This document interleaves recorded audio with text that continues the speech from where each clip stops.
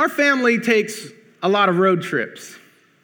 And before every road trip that we take, we begin to create a list of the things that we will need for the journey, and we begin to cross things off that we will not need for the journey.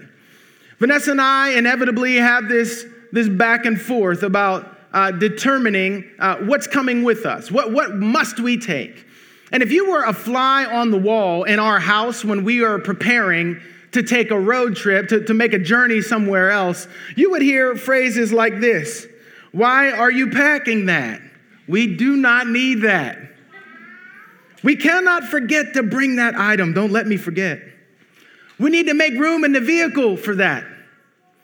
Well, then I'll just tie the kids on the roof." You will hear many phrases because we're going back and forth trying to figure out what is necessary for the journey and what we must shed in order to make the journey. And in a similar way, as we are coming to the end of the book of Hebrews, the writer of this sermon is helping his friends to create a sort of list. He's providing a list for them. What are the things that you will need in order to make this journey? Now, one of the constant themes that we have seen running through the book of Hebrews is the theme of pilgrimage or sojourning, that God's people are on a journey to a destination, that we have not yet arrived, that we have the need of seeing the world and seeing our lives as this journey. We are in progress. We are a people en route to home. We must think about this as it pertains to the ways we attach here. We're a pilgrim people. This is our identity. But if we're going to make this journey, if we're going to travel this path well, then we must pay attention to the virtues that we must have in our lives. We must pay attention to the virtues that should be forming us, the kind of character that must be forming in us, not just as individuals, but as a community. We are a pilgrim people.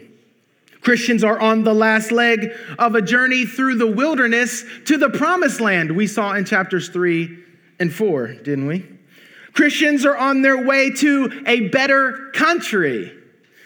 Christians are headed toward a city that has foundations, whose designer and builder is God. The writer continues to highlight the destination, but he says, you have to pack up the car right. I want you to pack your lives with these virtues so that you can make this journey in the right way. But it's not just about that. Part of God's design in cultivating virtue in his people is that the journey is supposed to fit us for the destination. The journey, the virtues are meant to fit us more for the ultimate destination. And so this morning, we're going to approach our text through 2 points where we consider the dynamics of virtue and the destination of the virtuous. The dynamics of virtue and the destination of the virtuous. So when we look at our first point, we're considering the dynamics of virtue. Now, virtue is maybe an unfamiliar term to you. It's a term that is somewhat not part of our everyday usage. But virtue is deeper than doing the right things. Virtue is not just about what you're doing. Virtue is about who you're becoming. Virtue is about who you are becoming at your core. And virtue is about who we are becoming at our core. Because we all know that we can do the actions, the deeds, but God wants not just the deeds, he wants the inward formation of his people. Virtue is an issue of what you give your heart to and how deeply you give your heart to it. That's virtue. It's about the habitual practices and character that forms in you as a result of what you love. All right? That's virtue. And in this passage, we begin with verse 1. Verse 1 says, let brotherly love continue. But what you need to appreciate is that every virtue, every bit of the exhortation that follows is an outworking of that love. Love is the chief virtue that is expressed throughout the rest of these verses. What does love look like? We know that we live in a context that has a very amorphous definition of love. Love is basically bare permission for me to do what I want. If you love me, then you'll just co-sign on whatever I want to do. You will agree with all of the things that I want to do. But here we see that Christian virtue, the way that love works in the church, is very different from our social context right now. Love takes form in these particular ways. But notice that he calls it brotherly love. And so everything that we're talking about in this passage has to do with the way in which we are growing together in virtue as a community. This is about the dynamics of virtue within the community of faith. How do we deal with one another? What kind of community ought we be? This isn't primarily about how Christians deal with outsiders. There's plenty in Scripture to talk about that. This is particularly about how Christians treat one another and deal with one another and relate to one another. And so right up front, I think it's challenging for those of us who are playing into the typical trope of bashing the church. It's easy to find all kinds of things wrong with people because we all are needy. Becoming a Christian doesn't all of a sudden make you into this incredible person. But there is a value for the church that is held out here. There is this encouragement to, yes, it's flawed. Yes, the people that you have to deal with in the church disappoint you. Yes, the people in the church can give you a headache. Yes, they can do egregious things at times. But there is this call. If we all begin to deal with one another in these ways, it will begin to foster the kind of environment where we all are reshaped and refashioned over time. So that's what we see. It's a brotherly love, and he wants it to continue. This is what is going to shape their experience. Brotherly love. What you hear in that is the adoption of new relationships to other Christians. You can no longer safely disregard other professing Christians. There is room for challenging error. There is room for calling people to higher standards. But the internal disdain, there's no place for that. There is the adoption of a new way of looking at one another. We begin to see one another as God sees your family in the faith. There's this invitation to see that. It's a change of our thought, our word, and our deed toward one another. And so he begins to work through the various expressions of this brotherly love. And he comes to, in verse 2, he says, do not neglect to show hospitality to strangers. Hospitality to strangers. This is a compound word in the Greek text that says stranger love. All right, so what we're going to see is the various expressions of brotherly love. So here we have stranger love. In this context, there's an interesting choice of words, isn't it? Do not neglect. And it shows us that one of the ways that we tend to fail at expressing this virtue is through passivity and a low-grade fear of what might happen to me if I invite those folks into my life. And here he's calling them to this stranger love, this hospitality. Christians are to be within their family those who love to lean into the difference because they see in that unity and diversity the kind of transformation that they need most.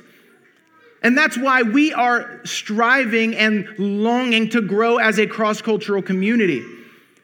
You don't need a bunch of people who all share your culture and your blind spots. He's saying stranger love is supposed to be a hallmark of Christian virtue, but on the back end of that stranger love is some of the most deep, lasting, important transformation that you can experience. It's mutually informing. As we bring people into our lives, they in turn bring deeper virtue out of us or reveal the vices that need to give way to the virtues. Stranger love. Don't neglect stranger love in the family of faith. Verse 3, remember those who were in prison as though in prison with them. This is prisoner love. And this is not just random people who are in prison. This is Christians who are in prison because they have professed Christ and they are being opposed by the government in this context. This is Christians under the context of oppression, because it wasn't like our current corrections system. If you enter into our current correction system, it's bad, but they feed you and they are required by law to provide certain things for you while you are in that system. In the prison system of Rome, the only way you would survive is if your family and friends and outsiders actually came to the prison to meet with you. But something important that I want you to see in this text is he says, remember those who are in prison. Look at the text. Remember those in prison as though in prison with them, and those who are mistreated. There is this expression of love as solidarity with those who are struggling. That is a Christian virtue. That is, all of these things are demands of the high priestly ministry of Jesus. Remember, if you think big context, the issue is this: what kind of people ought you be in light of the high priestly ministry of Jesus? What kind of people ought you be in light of the fact that you have access to the very presence of God through his blood? What kind of people ought you be since you are members of the new covenant? These are the virtues that should be in your life. These are all results that should flow from the good news of what Jesus has done as our great high priest. These are the virtues that should come up. And we should be a stranger-loving people, especially within the household of God, which is, again, the context. But we also must be a prisoner-loving people, a lover of those who are oppressed, a lover of those who are mistreated for their faith. We should be in solidarity with them. What's that mean? That means we share their sorrows like Jesus shared our sorrows. That means we enter in. Yes, it's going to cost us, but we're willing to pay the cost because Jesus was willing to pay the cost to be in solidarity with us. We are that kind of people. And the instant thing that hit me as I was prepping this was how the global persecuted church just goes unrecognized by us so often. At the very least, they could be constantly in our prayers, constantly in our heart, because many of them are laying their lives on the line. They are being martyred because of their faith. And so we have an obligation, according to this text, to support them. And we do, as a corporate entity, financially support the persecuted church. But I think there is more that we can do by way of solidarity in terms of prayer, in terms of concern, in terms of looking for other concrete ways that we can express that love, even if it's from a distance. Because you know what? One day we're going to need their wisdom. One day we're going to need their wisdom. That's one of the reasons why I'm glad for my upbringing in the Black church. I learned how the old saints pressed on through suffering and through difficulty and through headwinds. And they held to God's unchanging hand. And they sang through it. I'm grateful for that heritage, and I think that we have a lot to learn from that. Do not neglect to show hospitality to strangers. Do not forget those in prison and those who are mistreated for their faith. And next we have, verse 4, let marriage be held in honor among all. This is marital love. Now check it out. These folks were surrounded by a sexually permissive culture. That was just the fact of Greco-Roman society. That's what they were surrounded by. But in the midst of a sexually permissive society, Christians were held to a different sexual ethic. The writer of Hebrews doesn't hold this as a take it if you like it kind of thing. He says this is really important for the kind of character, the moral courage that God's community ought to have.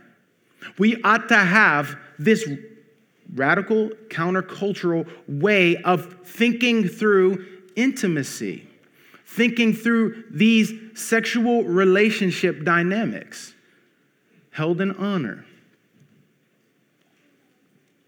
leaning in to the way in which this is a beautiful analog. People can see the gospel through the mutual commitment in this covenant relationship. This is something that should shine. And just a word to married people in here, the way in which we deal with our spouses is perhaps one of the most fruitful and profound ways that we can bear testimony to who God is and what God has done in the gospel. I'm gonna need y'all to take that one in. The way in which you forgive one another, the way in which you don't hold grudges against one another, the way in which you watch your tongue toward one another, especially when there are little ears around. Your marriage may be the greatest testimony to the gospel that your children grow up with. And for my single friends in here, this text does not exclude you. This text does not exclude you in the sense that as a corporate entity, you have something to say to us married people.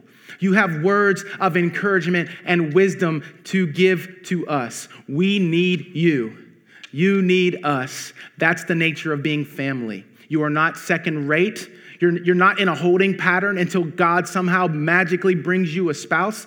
That's not your situation, according to the story of the gospel. You are full. You are in Him. You are loved. You belong. You matter. You're valuable. And I want to affirm that. And I know we got lots of fruitful people around here. But again, I want to affirm, guilty. There's one way to grow a church, y'all. Come on, that's one way. All right? I want to affirm again that you are godparents in the covenant community. And you have something to give and offer.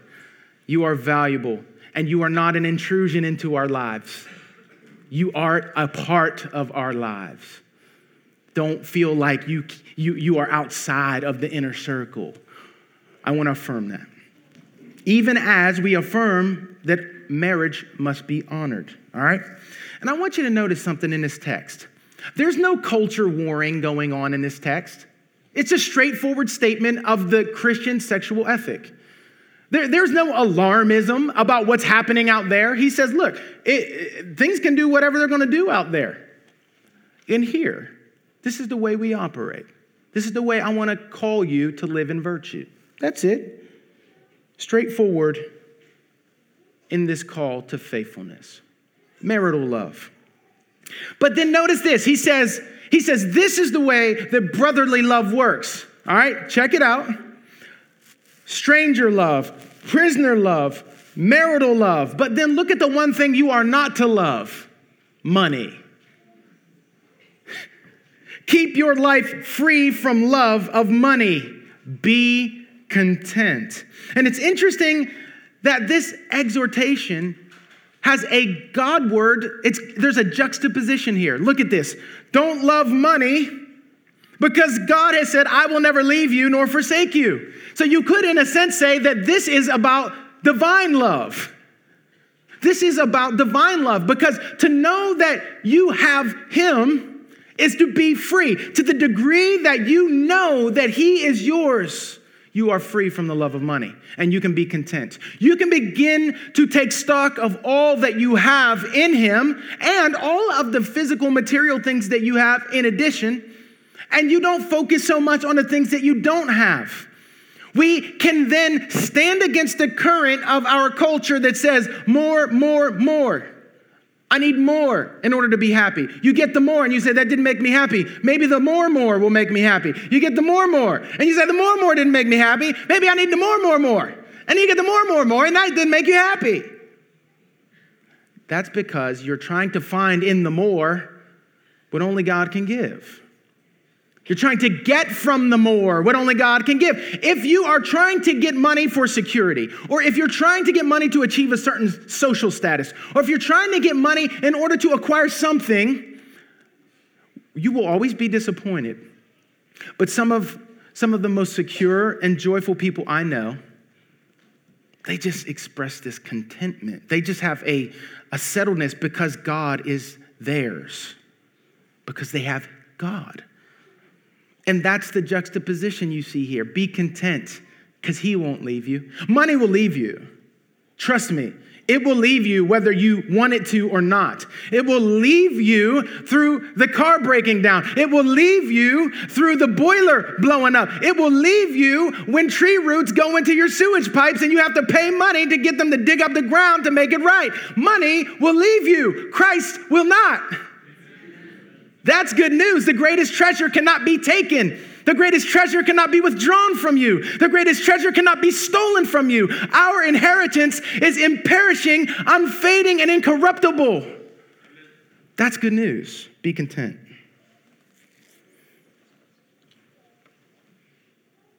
God is indeed enough for you, but he must be enough to you.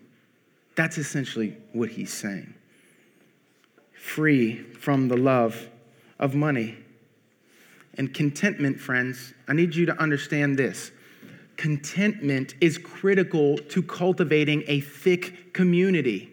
Because inasmuch as you are caught up with accumulating, inasmuch as you have an acquisitive spirit, acquire, you will have less and less bandwidth for the other, and it will maintain shallowness amongst the people of God. The more and more materialistic we become, the thinner and thinner our community becomes. You don't have the bandwidth for people. And guess what? When your life is all about acquisition, then you turn the other into an adversary. You turn the other into a competitor rather than a family member. Do you see that? Think about it. If you feel the need to acquire more, climb the ladder. If you feel the need to climb the ladder at work, then guess what that makes the other employees?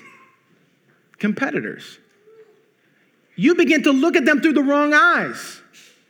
You don't see them as someone to love. You don't humanize them. You're set off against them in an arms race. We're free from that. We're to be free from that. We should be the kind of people marked by gratitude and contentment. That's a pilgrim virtue. I'm telling you, that will radically shape your journey. It will radically shape your journey. That's free from the love of money. He takes a pause, but then he continues on with this brotherly love. Verses 7 and 17. Remember your leaders. Consider the outcome of their way of life and imitate their faith. Obey your leaders and submit to them, for they are keeping watch over your souls, as those who will have to give an account. Let them do this with joy and not with groaning, for that would be of no advantage to you. This is what we could call leader love. And I know that we live in an authoritarian, we live in a context where there is a recoil against anything that has to do with authority. Because it seems to impose on our freedom. It seems to impose on our quality of life. But in this text, there is a mutuality that is supposed to exist here between leaders and those being led. And admittedly, it's hard as a leader to get up here and to deal with a text like this. I'm glad Scripture says it for me, right? But in a certain sense, do you see in its best iteration, leaders lead and love and care, and people receive that as a gift? It's a gift to me to be led by people who love me. It's a gift to me to have someone who sees me in danger and won't leave me to it. It's a gift to me to have someone who will speak words of encouragement, words of counsel, who will be with you when you're suffering, who will be with you when you're trying to figure out how you're going to pay the bills. It's a gift to have leaders who will be with you when you lose your loved ones. It's a gift to have people who will walk with you when you're confused and you don't know which direction you're going. All of this is supposed to be a part of the way that leadership works in the local church. And it's for that reason that there is to be sustained between leaders and those led this love and this honor, not an antagonism. Leadership in its best and most beautiful iterations look like what we see from Jesus and the apostles. They did not have any shortage of difficult words for their beloved people, but they were indeed their beloved people. And I think that's important for us to say. There's something beautiful for us to image here as the community. That leadership does not operate in an authoritarian position, even though we have God-given authority. But God's people don't reject that authority and assume it's going to be authoritarian. You see that? We think the best of one another. And in that way, there is a beauty and a benefit. You see this? He says, respond to your leaders in this way because it will be of no advantage to you if you reject your leaders. Do you see that in the text? It's in the text. I'm not trying to. I love you. I love you. And this text is here. And I promise you that our leaders labor in loving prayer for you. We rack our brain. We see more of the problems of this church than you ever will.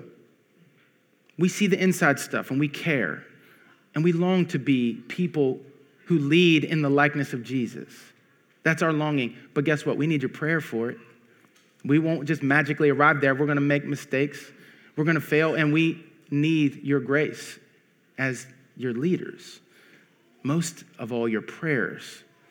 But give the goodwill that we are men who know that we must give accounts. That is the most sobering word that I keep in my mind as a leader, that I will have to give account for you. And I want to love you well. I want to serve you well. I don't want to be fearful to bring you hard words. And I don't want to be slack in providing the good words of encouragement and love. Let's strive for that dynamic. Amen? Verse 8, I'm winding it down, y'all. Verse 8, he comes to this wonderful statement. Jesus Christ is the same yesterday and today and forever. And this thought helps to sustain virtue in the community of God. The same Jesus who was active on the pages of Scripture is active on the pages of your life. Jesus Christ is the same yesterday, today, and forever. Jesus was tender toward the weak yesterday, and he will be toward you today and forevermore. Jesus was merciful toward sinners yesterday, and he will be so toward you today and forevermore. Jesus carried our sorrows and bore our afflictions yesterday, and he will continue to do so today and evermore. Your relationships may change, but he remains faithful and true. Your address may change, but he remains ever present and available. The skies overhead may change to gray, but he will continually shine the rays of his glory and grace in your life. He is still the God who speaks pardon. He is still the God who speaks peace. He is still the God who says, Lazarus, come out. He's the God of resurrection. He's the same yesterday, today, and forever. And it is this Jesus who is out to produce virtue in his community, virtue that consistently bears witness to his coming kingdom. And that brings us to our second point as we consider the destination of the virtuous. This is not saying, this was a risky point to title it like this. This is not saying that your virtues are what gain you access. Your virtues do not purchase you access. Jesus already paid for that. But there is a holiness without which no one will see the Lord. We saw last week in chapter 12. There is a veracity to your testimony that is displayed through your virtues. And those who are growing in this, those who are enduring in faith, those who are pressing on through the headwinds and the oppression and the outside pressure, will see that glorious destination. Verse 13 is one of the most difficult and yet necessary words for us to hear in our context. Therefore, let us go to him outside the camp and bear the reproach he endured. He brings back in this priestly context. And remember when we talked about the new day of atonement in Jesus, remember when we talked about the day of atonement, that the carcasses of the animals were taken out and burned. And he uses that imagery in order to capture another aspect of the crucifixion of Jesus, that he was outside. He was put outside the city. He was marginalized. And then because following Jesus, a cruciform people, because following Jesus entails a certain way of life, he's saying, let us go to him outside the camp. We must bear up under the afflictions of Christ. This is a hard word in many ways. It's the most succinct way of capturing what the writer's been saying throughout the whole sermon. This is it. They have need of endurance. They are tempted to try and save their hide by dissociating from Jesus. And he says, you have need of endurance. Let us go to him outside the camp. We can bear up under this. And in doing so, we will really be walking as his disciples. We will really be a cruciform people. We will really be a community that testifies to who Jesus is and what he's done. God's people will either bear the reproach of Christ, facing the hatred, the condescension, the mockery, the spite, the public shaming of our historic faith, or we will buckle under it and begin to surrender our Christian convictions and virtues. Those are the options that we see here. But there's only one way that leads to life and to glory. And it's to that glory that he points us in the following verse. Why bear the reproach of Christ here and now? Verse 14. For here we have no lasting city, but we seek the city that is to come. In contrast with their present experience in their city, he holds up the life that will be theirs in the city to come. Imagine how this was music to their ears. You may be marginalized in your city, but you are citizens in the city that is to come. You may be experiencing injustice in your city, but you stand justified in the city to come. You may live under the threat of death in your city, but you live under the promise of life in that city that is to come. You may be lonely in your city, but in that city, you will be at the Father's side in the company of the family of God. They may want to silence your voice in your city, but in that city to come, you will lift your voice in shouts of joy and songs of praise. We are headed for a better city, a more beautiful city, a city with foundations. We are citizens there. And it's that destination that should inform the journey as we seek to be shaped in such a way that we will be at home there. You see what he's saying? Everything that you are faithfully enduring in this city is being used by God to fit you for that city. This is the life to which God's sojourners are called. Let us lean into this in faith and hope and love. Amen? Let's pray. Father, thank you for your word. We pray that you would let it bear fruit. Let it find good soil. And let it bear the right kind of fruit in us, we ask in Jesus' name. Amen.